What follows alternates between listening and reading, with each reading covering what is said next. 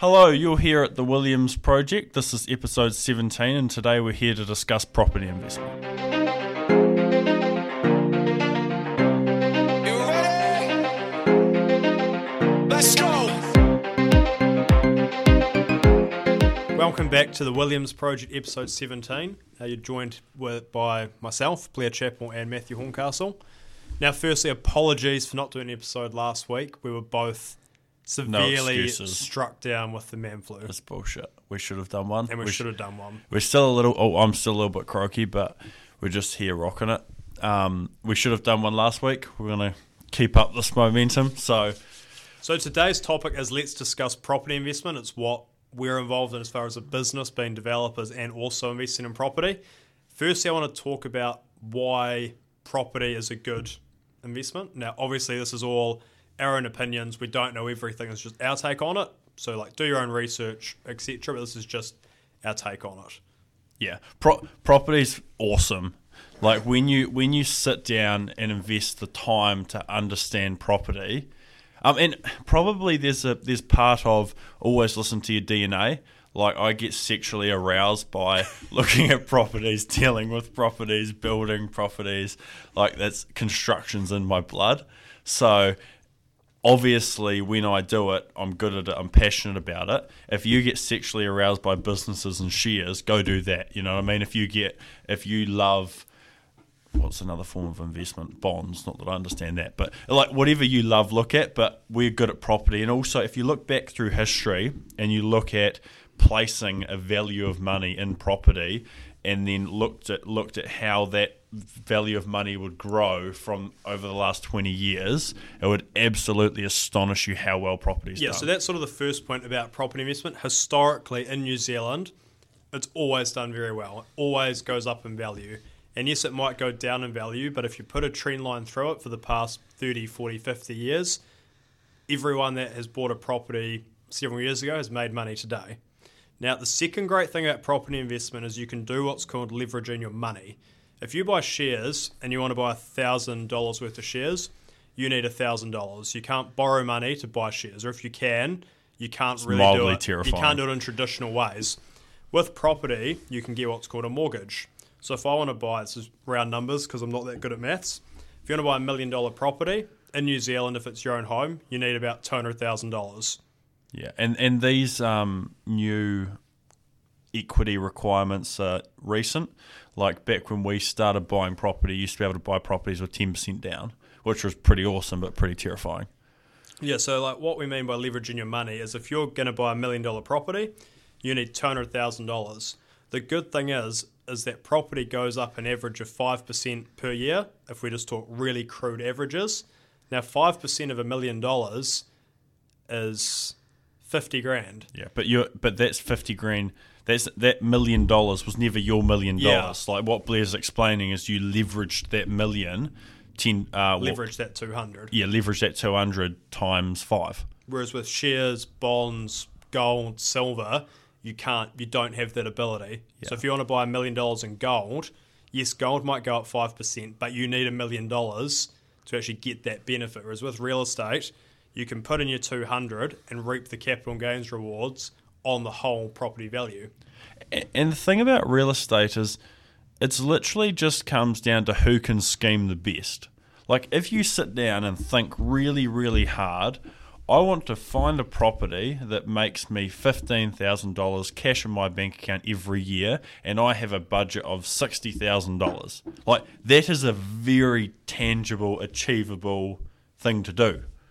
There are all sorts of things you can do to property. That you can do room by room rentals. The internet's changing property. One thing we don't understand that we need to is this whole Airbnb. There's apps where you can rent your houses out on a room by room. There's all sorts of cool things you can do if you want to invest the time into creating wealth for yourself. Yeah, so a good thing that Matt touched on as far as rentals is that with property you've got two different streams of potential income. You've got your rental income, and then you've got capital gains. Obviously, if you buy shares, you've got your dividends, and then you've also got your shares going up in value. So the good thing with rental income, and it's just a topic that we're going to have to touch on for a few minutes, is you have to understand whether your property is going to pay you each year or whether you're going to need to pay the property to top it up. So really simple. You've got one source of income for your property, which is rent.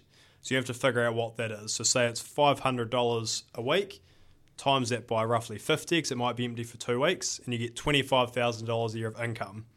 Now your expenses of a property is maintenance, property management, council rates, insurance, and interest. You should all have a little Excel spreadsheet called property due diligence where you have all this stuff in and you enter it and you tally things up when you're looking at properties to buy. And even if you're in the stage of learning, pick 10 properties from the internet, make your due diligence spreadsheet and do the numbers on all of them. Yeah, even if you're not going to buy it. it. Yeah, as the exercise.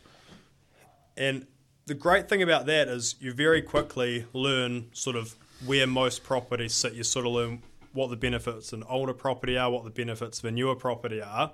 Because obviously a newer property, you've got no maintenance, but at the same time, it's going to cost you more up front. Probably what I want to discuss more, I want to discuss scheming. Like, I want you to look at a property and stare at it and think, how can I be more intelligent than everyone else and how can I make more money from this? Like, an example being we bought a house with a sleep pad out the front, put a fence through the middle and rented as 2 tenancies. We had 2 houses side by side, both with reasonable sized backyards. Here in Christchurch, you're allowed to use 33% of your dwelling for non-residential activities. So we put a fence through the back and we now run a contractor's yard out the back of our rentals. We're now getting really great yields, not because we're intelligent, not because we get some special industry knowledge, just because we stand at a property and go, how can we get an exceptional return on this investment? Like, you just got to sit there, stare at it and think. Like, it's not hard. Because a good example of that is it's literally you get the same rent for the house, whether it's got a backyard or no backyard. Yeah. Like, it sounds really stupid, but generally your tenants pay the same. So by cutting off Can the you back, have a billboard in the front? Can Yeah. you allow them to have their shitty dogs in the house and charge them another $40 a week? well, that's another thing we've done. We own a relatively, well, it's a pretty crap property actually. And we were going to kick the tenant out because all of a sudden there were dogs at the property. And instead our property manager said, how about we charge the tenant $25 a week per dog? And we're now getting another $50 a week to allow 2 dogs outside of the house. How cool is that? If you work that out as a return on investment, that's kick-ass. And as far as if you go, oh, the dogs might ruin the property, there is a chance of that, but at the same time, it's an older house. We've got a $2,000 bond off the tenant. We've got insurance if the property's damaged beyond what the bond is, plus there's an obligation on the tenant if they do damage the property. Let's talk meth as well. Great, no, just kidding. Meth is an epidemic in New Zealand at the moment. If you don't have meth insurance on your rental, go get it. Period. And then the funny thing is that I actually just learned the other day there is only meth insurance if they cook it. There's no meth insurance out there if someone's gradually smoking it. But I think in our policies we have Got a visitor. We have what's called long and progressive something damage. It's a line in our insurance It's very items. factual, Matthew. Okay, well, I'm not being The main harsh. underlying point is talk to your insurance broker about the consequences of meth or about just drugs because being cooked, because it is the next thing coming up. Well, meth's kind of like asbestos. It's a fair word where people... I'm sorry, someone's breaking into our office. So it's a fair word where if someone smoked meth in a house, it may not do any damage to someone's house, but the second people hear about it, it makes them uncomfortable and people don't want it. And it's very hard to sell a house, one that's had meth in it. Yeah, like there's a new house being sold just recently and the owner just got slaughtered on the sale price because it was because the real estate agents can't lie. So if the real estate agents know there's been meth smoked in it, they have to tell everyone, and it's a fair word that puts people off straight away. Now, another good thing about real estate investment is generally the more land you have, the better, because they're not making any more land. If you can get a piece of land with a house on it close to amenities, close to town, That's not in a coastal inundation zone or a flood zone. it's not in a flood zone or any hazard area, it will statistically go up in value because there's more people coming into a city and they're not making any more land. So generally in our rentals, we try have the land worth about 2/3 of the property's value, because generally you'll get the most capital gains from that equation. Yeah, and we purchase development sites. So, like, for example, a rental we just bought recently, we bought it for $300,000. It's 2 one-bedroom flats. But the land is worth $290,000. So you're literally just buying the house as a mechanism to make $400 a week until you push it over and develop the land. And we, at the time of purchasing that block, we worked out what development we would do, what we would build, what they would sell for, and like we could have developed that site right now and made a X% development margin, but we know every year we hold that. One, there's a holding return, and then two, the development returns going up a drastic amount each year. And the good thing is real estate's for everyone. Like, for example, that's our strategies because we're developers. But for example, if you're a nurse or a surgeon or a lawyer, you will have no desire to own crappy properties that cause you grief. So you really want to probably buy a moderner home, which might cost you a little bit each month to keep. More modern home. More modern, moderner, same thing, Mr. English. Mr. English. Threw me Chief. off. Sorry, yep. If you're a young professional, you want to purchase a new home, carry on. Yeah, if you're a young professional or you're not, you don't want to have to look after a property or want to have to deal with fixing it for a potential higher income, you are probably better off buying a newer house because it should still statistically go up in value. And you won't have to sort of get the phone call of my hot water cylinder's burst and I've now got no hot water. Well, the good thing you have, generally land goes up in value and houses go down. But the one thing you have when you're purchasing a well-built new home, the price of building at the moment's going up quite drastically. It is here in New Zealand. So you're actually getting capital gain on your house as well because the cost to rebuild that house is drastically higher each year. So if your house was $200,000 to build, next year it might be $220,000 to build. So your house will go up and your land will go up as well. Like, for example, we're selling a house right now. We bought the land a year ago, probably 1.5 years ago, for $65,000. We built a house and we're selling that house for $400,000. We couldn't build that house again today. Yeah, because land's gone up, so we couldn't buy the section for that price. The cost of building's gone up, so we couldn't build it for that price. And ultimately, if we did, our selling price would have to be higher, or would have to lose money on the development. So when someone comes through the house and they ask questions about it, you say, I physically could not build you this house again, and it's the truth. And that's how quickly the market changes. And we're in what's called a stagnant market, and it's still noticeably happening in a stagnant market. Yeah, which is amazing. I've never been a businessman in property in a boom, so that's going to be interesting. But we're trading in what everyone calls a stagnant market, and even the capital gains we're seeing is massive. Yeah, and that kind of goes a long way as far as seeing capital gains, which everyone talks about. To a large degree, you make your money when you buy. If you buy in an auction room or at a really popular time, like say you buy in the middle of spring, nice sunny day, it's auction outside, that person will get top dollar, so you might get no capital gains for your first 1 or 2 years. Whereas if you buy off a crappy real estate agent, the deal might have fallen over a few times and you get it $30,000 cheaper, you've now made your first year of capital gains as soon as you buy that property. So there is a large degree of you make your money when you buy. Yes, and I really like real estate agents. I have lots of friends that are real estate agents, but our advice has to be real estate agents not working for you. They're working for the seller. So if you walk into a room and you think you know a real estate agent, you think he's helping you. Yeah, he legally can't work for be the vendor. Yeah.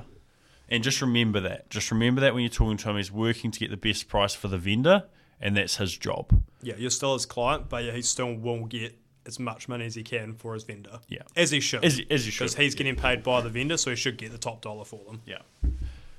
What else about real estate? Well, I want to discuss really tangible things. Like I want to think about, like, we really need to do an episode on exactly how you buy a house and exactly how you get a better yield from a house and exactly how you sell it. Maybe come and ask us some questions about what you want us to talk about specifically. Like I've had a few people want to know a little bit more about like the whole KiwiSaver home loan thing, or a little people go, should I buy a new house or an old house, or the whole, I have no idea what I'm doing, why should I buy a house?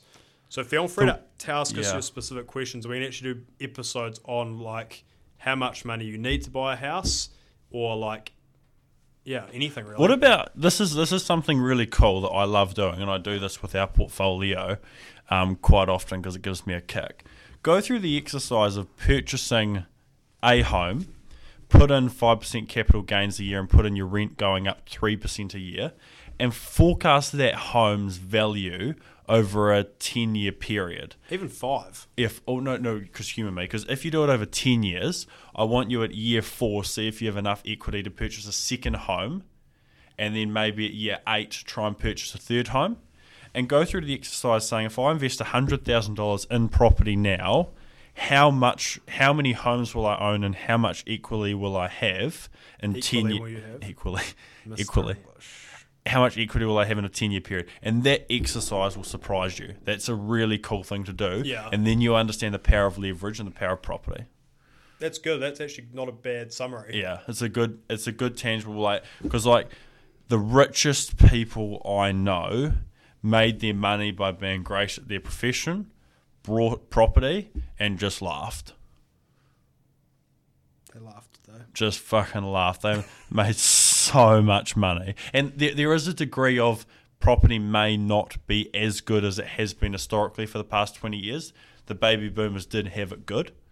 But I think you're mad to think property is still not going to go up, especially in places like New Zealand, which are desirable places to live.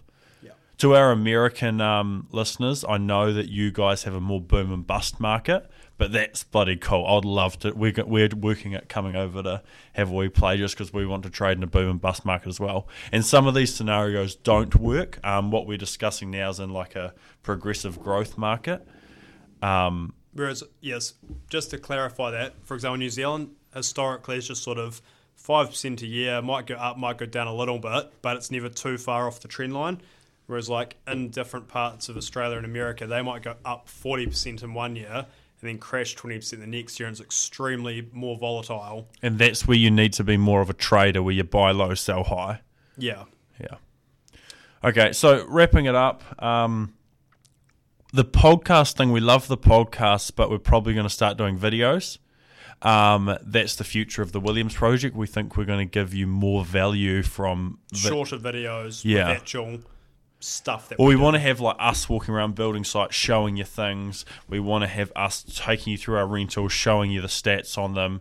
We're going to focus, this is all about us giving our time to help people. That's the purpose of the Williams project, and where we're strongest is around property. That's how we make our money. So we want to actually give you good, detailed information, videos of us showing you products, showing you how we do things, and help you, because you will be involved in property. You have to live in a house, you go to a business which rents a commercial building, you have to buy a home, you have to buy rentals, and we want to be the people you think of when you're involved in property, and we want to help you be rich or richer from property. Especially because a lot of people our age, school doesn't teach anything, university doesn't teach anything about property. That's a big goal. School doesn't teach you anything about property. Here first. Generally, university doesn't. Almost doesn't. spat my Diet Coke all over the table. The school's beneficial. It's great. You like that product drop in there? I'll take my check later, Coca-Cola. Carry on, I'm drinking. When you finish your drink. So, God, come on. So anyway, what I was going to say, you're supposed to spot me. Like Matt was saying before, we do this to give back. We like property. We're doing well out of property. We know that the formal education system doesn't explain property, doesn't explain investment. And at the same time, there's a lot of different advice out there. So it's just, this is our take on it. But if you take advice from someone and they don't own property, don't listen. Yes. Period. I don't care. I don't care what your mother's, well, if your mother owns property, that's cool. But I don't care about your sister's friend. I don't care what you read. Unless the person who's giving you advice owns property in the market you're trading in, don't listen to them. That's how you lose money. On that note, we will see you next week. Yep. Personal things. Is there anything you want to talk about, Blair? Anything about your feelings? Oh, man flu's pretty horrific. Yes. Well, I was actually thinking if a pharmaceutical company like Panadol made a pill called Man Flu Cure, they would sell billions. Billions. Yeah. Any male that goes into the pharmacy, Yeah, hey, yeah, I've got the I flu. do agree. Yep, Yeah. here's the man flu. It's 1995. Yeah. You You know, pay there for is it. like a vaccine you can get to not get sick. You're just scared of needles. Oh, is that why you're not sick?